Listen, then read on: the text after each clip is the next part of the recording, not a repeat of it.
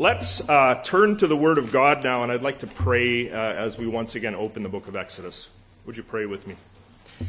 Our Father in heaven, we give you thanks and we give you praise and we give you all the honor that is worthy of your name. Lord, we ask your help this morning once again as we go to this ancient word, that Holy Spirit, you would come and teach and guide and encourage and bring comfort, whatever it is your pleasure to do through your word this morning. We pray that you would have your way. And dear God, may we leave this place later changed because of this time that we are spending in your inspired word. We thank you most of all this morning for Jesus Christ and for all of the spiritual blessings that we have in him. We pray your help in Jesus' name. Amen. Israel was under brand new ownership. We remember that prior to the events of the Red Sea in Exodus 14, the people had been under the ownership of Pharaoh. The people had lived within the borders of Pharaoh's Egypt. They had been slaves of Pharaoh's empire, and they had been the objects of Pharaoh's whims. But Yahweh had changed all that. Yahweh had liberated the people from Egypt by a mighty hand, and because Yahweh had done the liberating, it was Yahweh who now staked his claim on the liberated people. Yes. As liberator, Yahweh reserved the right to establish new rules for the ones he had liberated. And so now, although the people were freed from Egyptian borders, the people would now be subject to Yahweh's borders, Yahweh's laws. But you see, Yahweh's laws, in dramatic contrast to the death-dealing laws of Pharaoh, Yahweh's laws were delightful laws. Yahweh's laws were intended for human flourishing. One way we can understand the laws that God gave at Mount Sinai is they were a gift.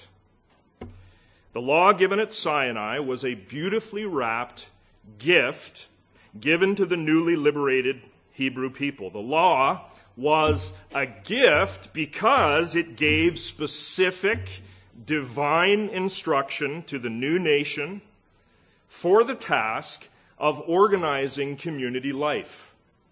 And the law was a gift because it gave specific instructions in the area of worship.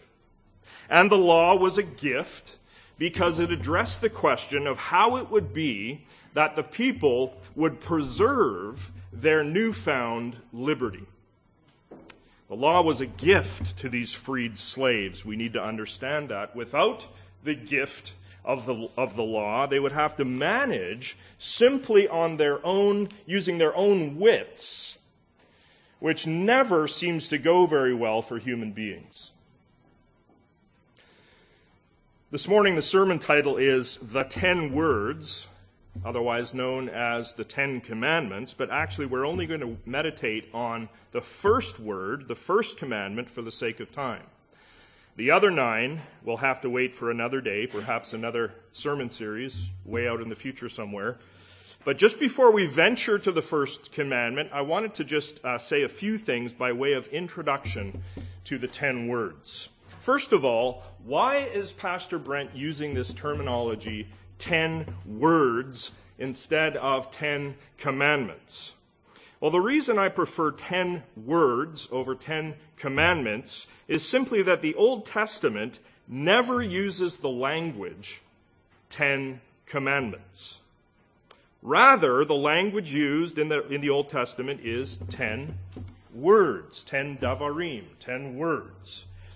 And the term words suggests, doesn't it, communications rather than suggesting legislations. legislations is suggested if we use 10 commandments. But these 10 words are 10 communications we need to see, spoken intimately and directly by Yahweh himself to his people.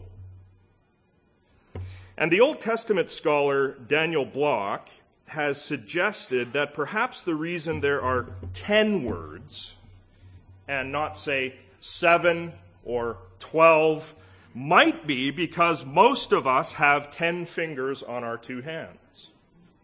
Block wonders if there is a word per finger so that people could memorize them better.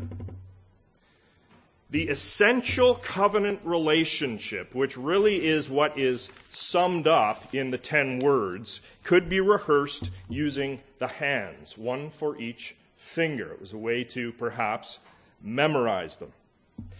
Now, what is it that's so special about the 10 words? Well, again, within Judaism, the 10 words have been taken as the essence of Torah, the essence of God's whole law. It's probably no coincidence that we have in the Torah 613 laws, and the 10 words in the book of Exodus are apparently made up of 613 Hebrew letters. Now, I haven't personally stopped to count the letters in the 10 words, but this observation of 613 letters in the 10 words corresponding to 613 laws in the entire Torah, the entire law of God, this is a common observation. And again, if accurate, it would suggest, would it not, that the 10 words were meant to provide us with the essence of the law of God, of the Torah.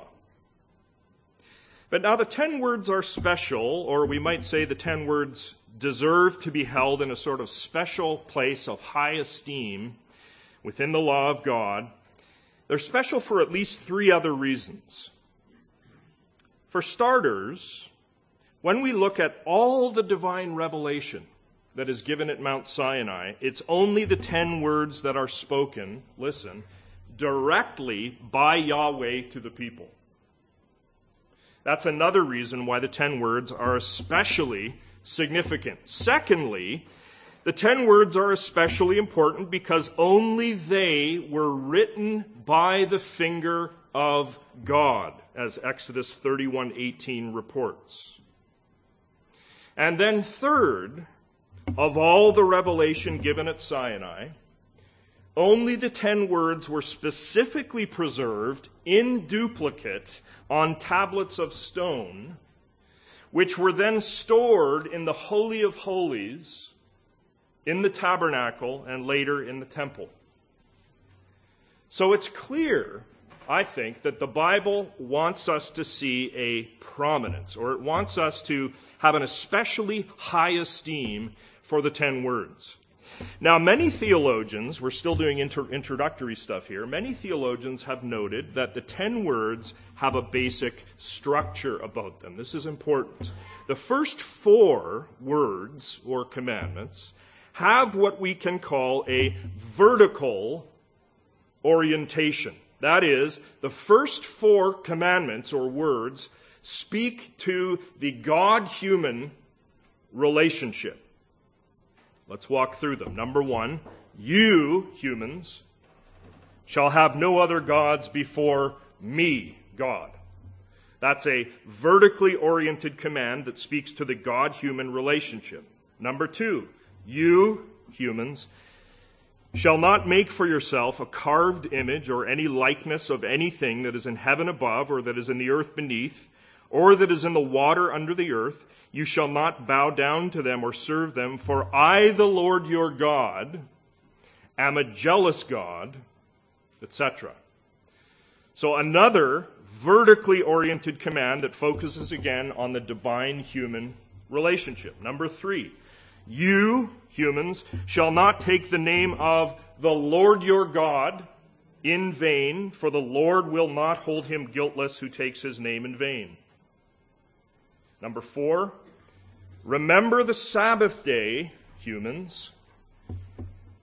And if they kept Sabbath, they would be imitators of God, who made heaven and earth, the sea, and all that is in them, and rested on the seventh day. So again, those first four words have to do with the vertical relationship between us as human beings and our God. But then the remaining six words, or commandments, as has often been noted, focus more on the horizontal relationship. The relationship on the human-to-human relationship. So, word number 5 of 10. Horizontal. Honor your father and mother. That's what we're trying to do here on Mother's Day. That your days may be long in the land that the Lord your God is giving you. It's basically horizontal. Human to human. Number 6, you shall not murder.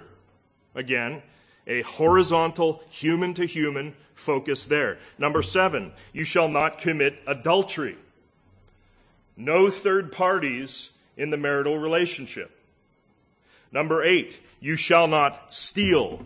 It's a human to human concern. Number 9, you shall not bear false witness against your neighbor. And then the 10th word, you shall not covet. So horizontal commandments there, Numbers 5 through 10. So that really what we could justifiably argue, and this is where it's important, is that with commandments 1 through 4, the general focus is love your God with all your heart, soul, and strength. And with commandments 5 through 10, the focus is love your neighbor as yourself. And a little church historical tidbit for you here. The Westminster Shorter Catechism, which is an important teaching tool in the history of the church, written in the mid-1600s, asks the following question. This is question 42 in the Westminster Shorter Catechism. It asks this: what is the sum of the 10 Commandments? And the answer that's given in the Catechism is, the sum of the 10 Commandments is to love the Lord our God with all our heart, with all our soul, with all our strength, and with all our mind, Commandments 1 through 4, and to love our neighbor as ourselves, Commandments 5 through 10. And of course, our Lord Jesus Christ said, didn't he, in the passage that was read this morning, Matthew 22, that all the law and the prophets depend, or all the law and the prophets hang on loving God with the whole of us and loving our neighbor as ourselves. So hopefully in all this we can begin to see why the 10 Commandments are so momentous, so significant, and so essential. What I want to do with the remainder of our time this morning is to walk through the corridors of just the first 3 verses of Exodus 20, which give us both the prologue to the 10 words and the first word itself. So please open your Bible. Come with me to Exodus 20, if you're not already there. And let's just read the first 2 verses together here. Exodus chapter 20.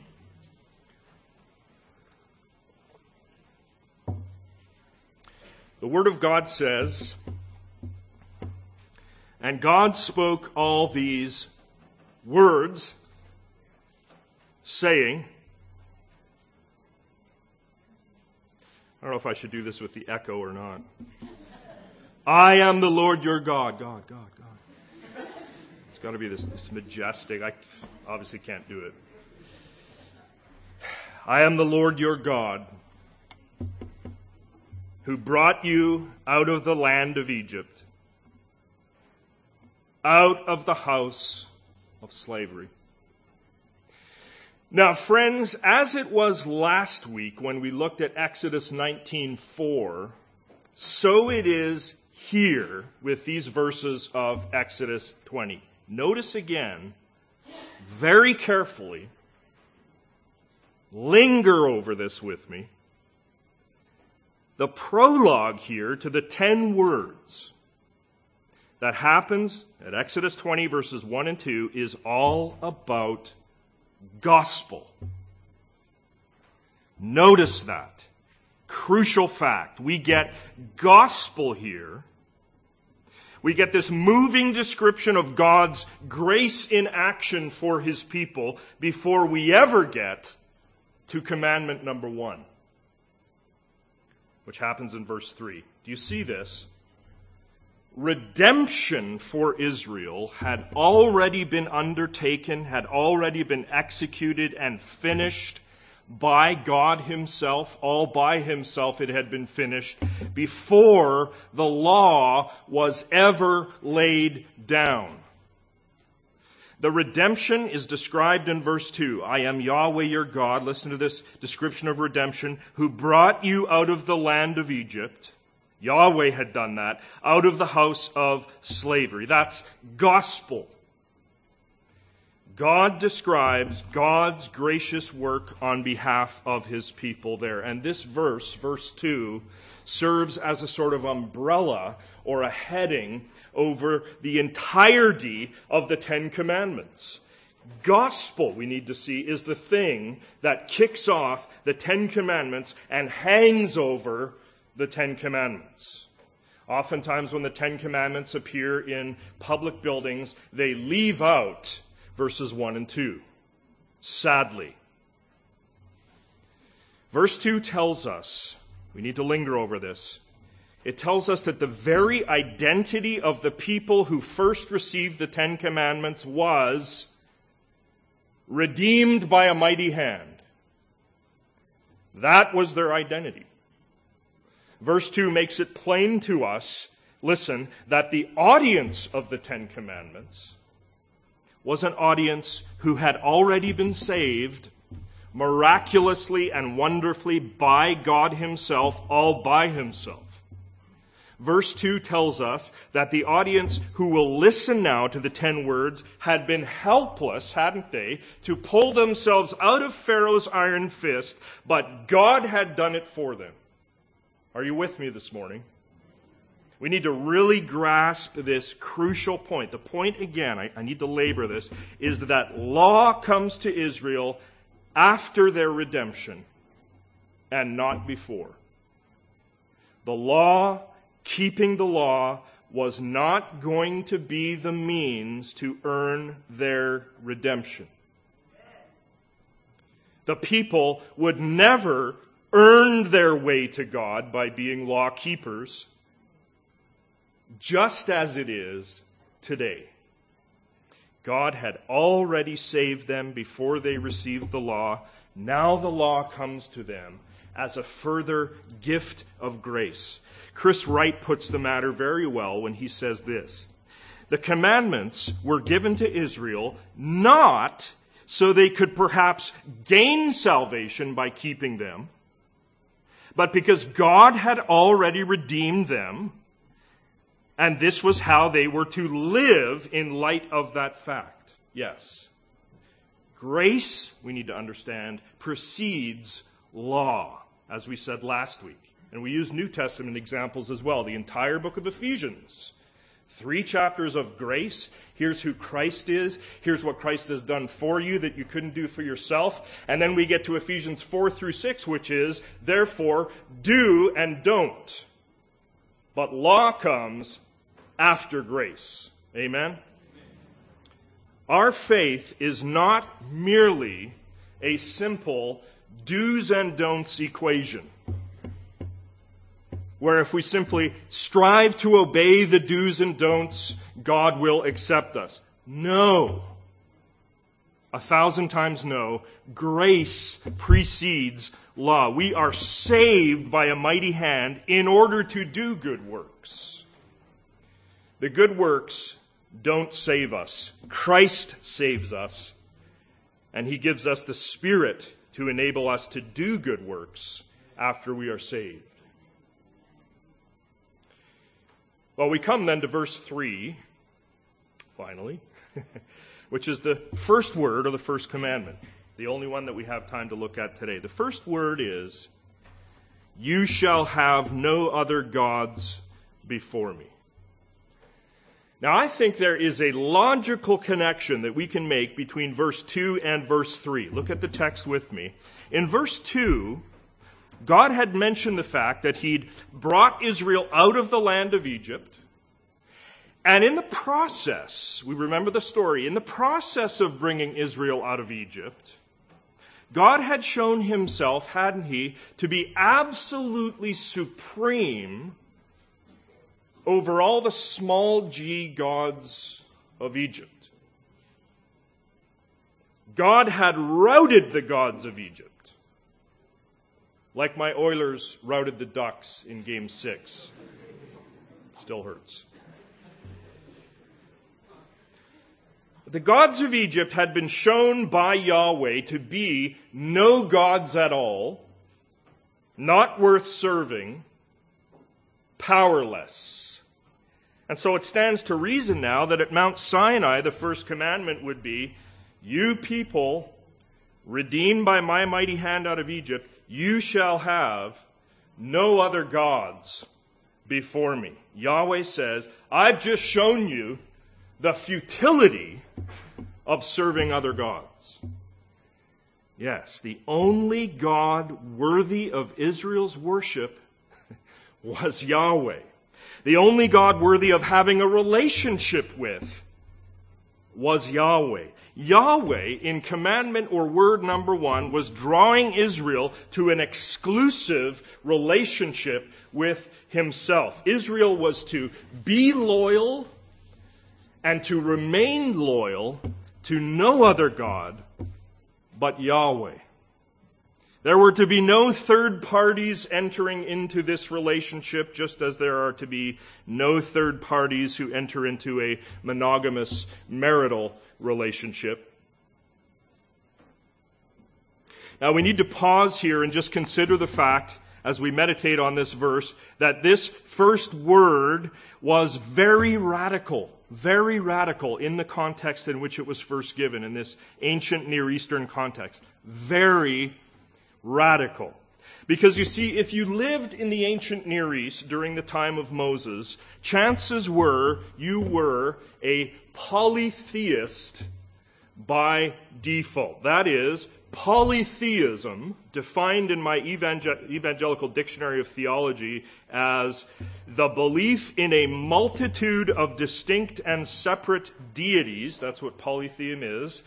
The belief in a multitude of distinct and separate deities. Polytheism in this time in the ancient Near East was simply the air you breathed. Polytheism, again, can be basically defined as the belief in many gods. So, for example, over in Egypt, you had the god Atum, who was the god of creation, but you also had the god Ra, the sun god, and you had the goddess Heket, who was the goddess of fertility, not to mention Osiris, the god of the afterlife and resurrection, just to name 4 of the many deities that they had over in Egypt. And then the Canaanites had their gods, El and Baal and Asherah, just to name a few. Mesopotamians served the gods Bel and Marduk and Nebo. Again, the point is that in these ancient cultures, there were typically many gods, each with his own or her own domain. Whether it was rain, or childbirth, or crops, or sun, or wind. And if you lived in this part of the world during this time period, you pretty much took it for granted that drought, for example, meant probably that you had to sacrifice to the rain god to try to appease him. Lack of children meant that the care and the feeding of the fertility god had to be first on your agenda. Ruined crops meant that the hail god must be angry with you, etc. Polytheism, the belief in many gods, gods who each controlled some aspect of the created order. Well, Israel, for her part, had just spent hundreds of years immersed from head to toe in the polytheistic culture of Egypt. Imagine it. And now here was Yahweh coming along in Exodus 20 verse 3 and saying to Israel in shocking, radical fashion, polytheism will not be legit for you, Israel. You shall have no other gods before me. And that phrase, before me, in the original Hebrew, reads literally, before my face. Or we could render it perhaps, in my presence. You shall have no other gods before my face, no other gods in my presence. Now, as John Dickson points out, God's presence is everywhere, right? So having no gods in his presence means that Yahweh is saying to Israel, in effect, all notions of deity, other than me, other than Yahweh, are to be banished, to be done away with at all times, in all places, and in all circumstances. I'm it, Yahweh is saying. I work alone. I have no other equals at the supernatural level. My authority, Yahweh is saying, is the only functioning divine authority that there is. I said before, this is a radical command, even in our culture today. It rules out tolerance of other gods.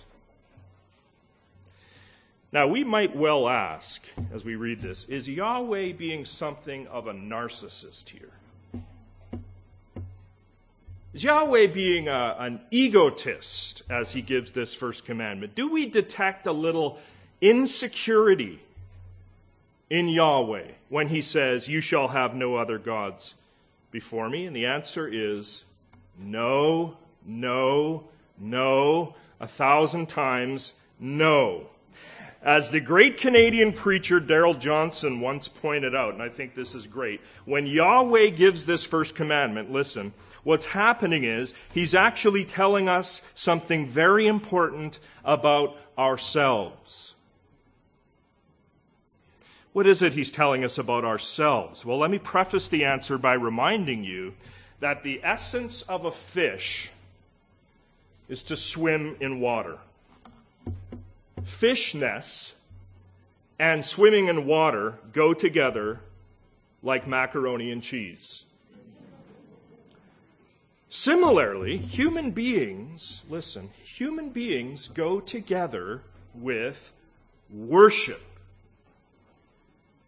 We as human beings are worshiping creatures. We just can't help it. All of us are going to worship someone or something, for good or for ill. It seems essential to our very nature. We are worshiping creatures as human beings. And God knows this, of course. And so God, in mercy, we need to understand, in mercy, he gives us the first commandment. The first commandment is a mercy. It's a mercy because it points us, worshiping creatures, directly to the one we are to worship. Amen? God gives us this command, we need to understand, in love, because he knows, listen, that only he can satisfy the longings of our hearts. We were made for him, to have pleasure at his right hand forevermore. And he wants our exclusive allegiance. He wants to protect us from false, intrusive lovers who cannot satisfy the longings and cravings of our hearts. That's what the first word is all about, and that's why it's given. It's a mercy to us because God knows we are worshipers, and he wants to direct us to the only one worth worshiping. Now, I decided to have us linger over the first word of the 10 words today because really it's the most rudimentary command of the 10. To break the first commandment means that you're in real jeopardy of breaking the remaining 9. When God is not first above all in your life, things like coveting and adultery and stealing and murder become very much real possibilities. The problem for Israel, once they moved into the land of Canaan especially, is that they broke the first commandment repeatedly. They worshiped Baal and Asherah during the time of the judges. And then Solomon, during his time, led by horrible example in building altars to foreign gods and worshiping the gods of the Moabites, Sidonians, and Ammonites. And the northern kingdom of Israel also went haywire. We've read the story. They went haywire into the worship of a plethora of foreign gods.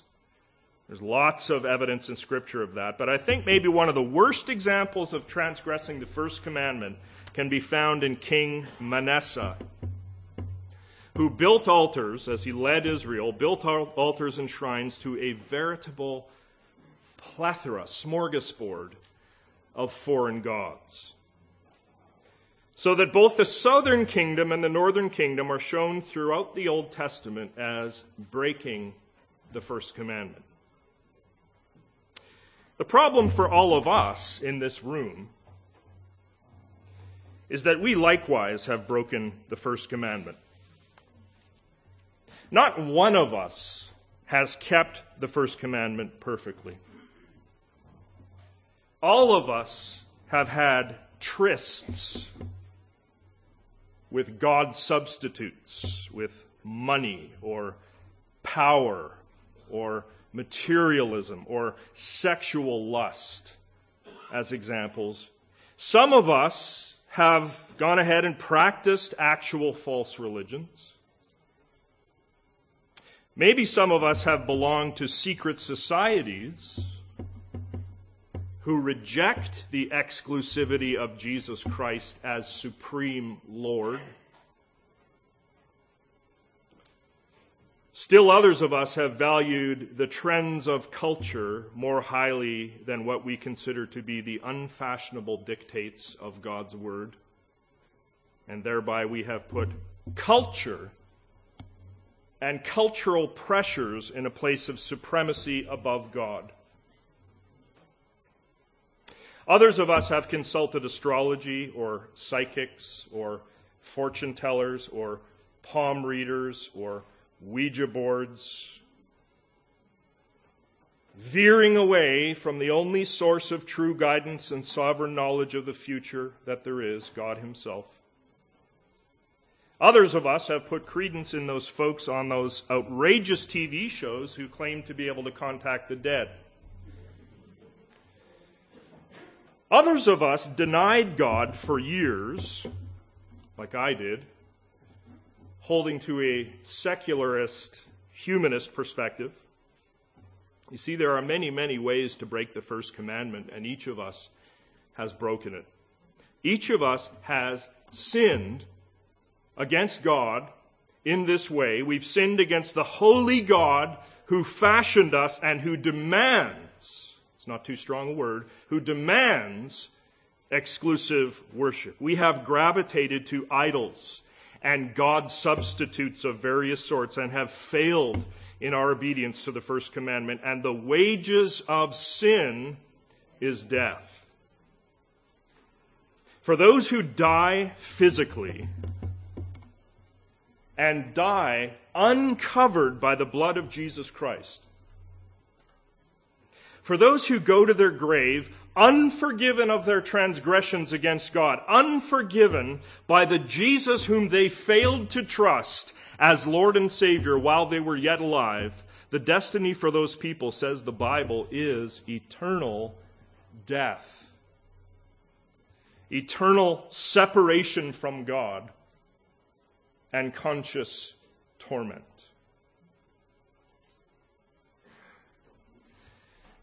But now there's good news.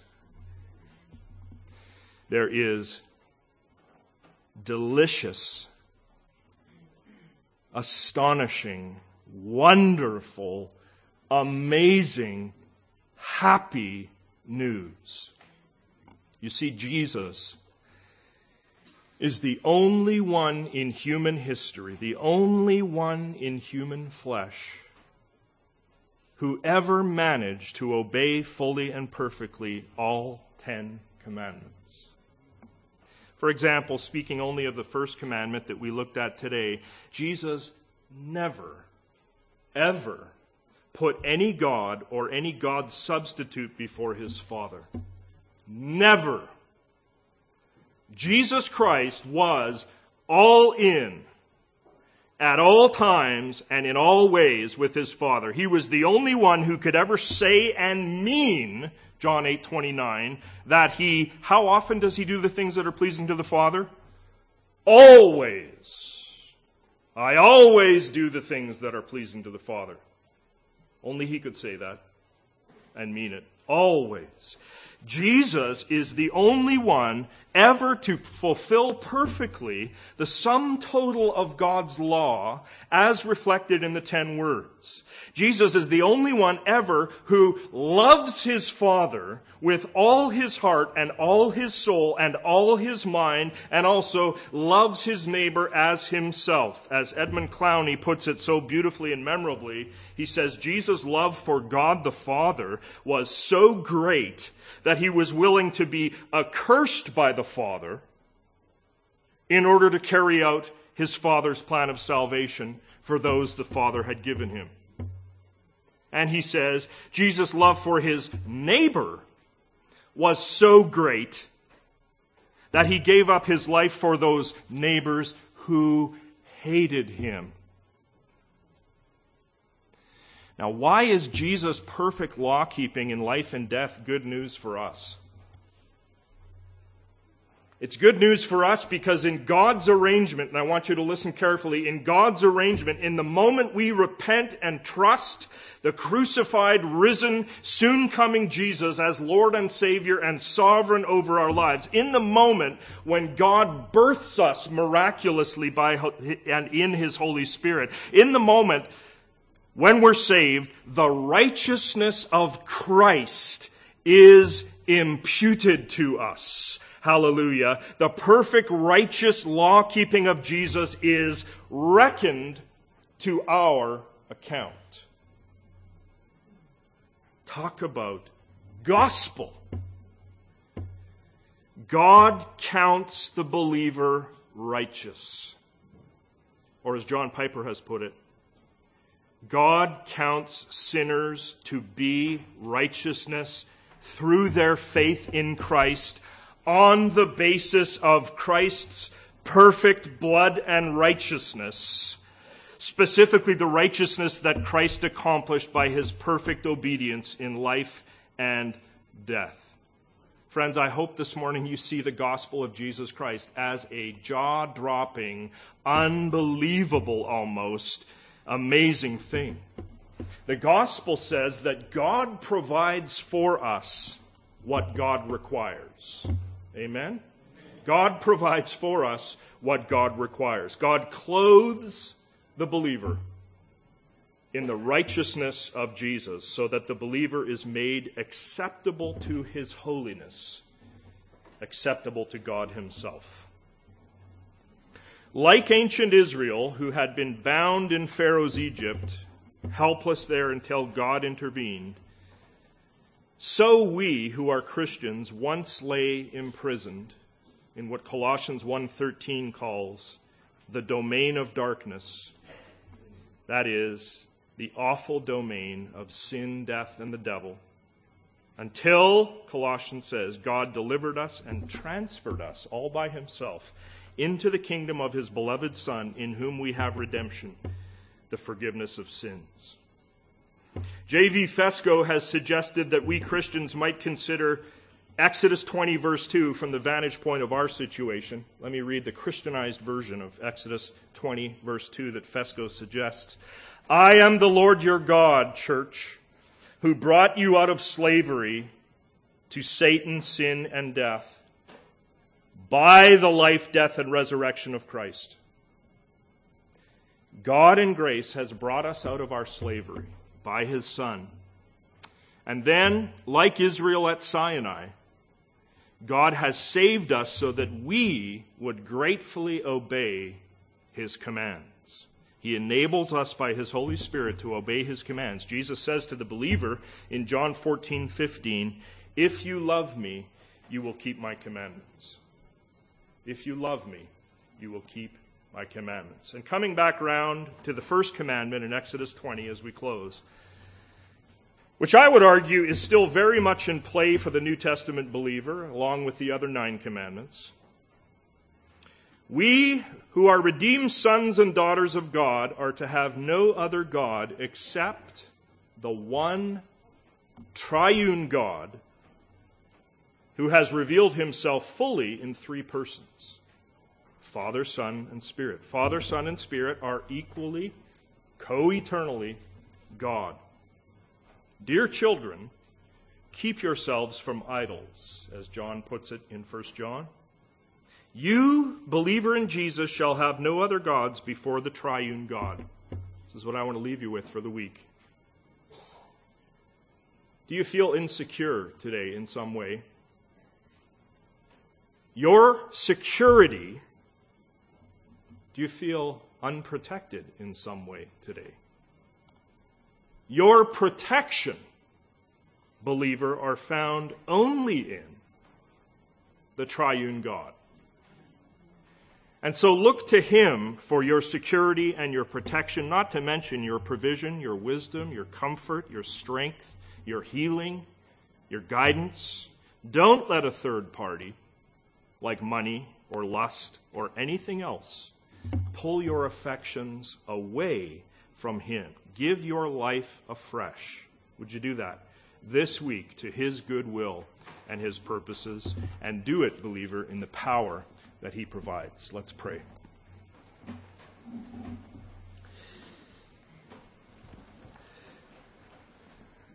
Father in heaven, we give you thanks and praise because in your mercy you have given us not only the 10 Commandments, but the words of Jesus Christ, our Lord, Master, Friend, Savior. We praise you that you have not left us to our own defenses, but you have revealed from heaven the grain of the universe that we are to run with, Lord, which is your commandments, your good commandments. And thank you for the Holy Spirit that enables us to fulfill and complete what you have required. We ask, go with us this week in a fresh way, in a way that we sense in the everyday moments of our lives your strengthening presence. We pray in Jesus' name. Amen.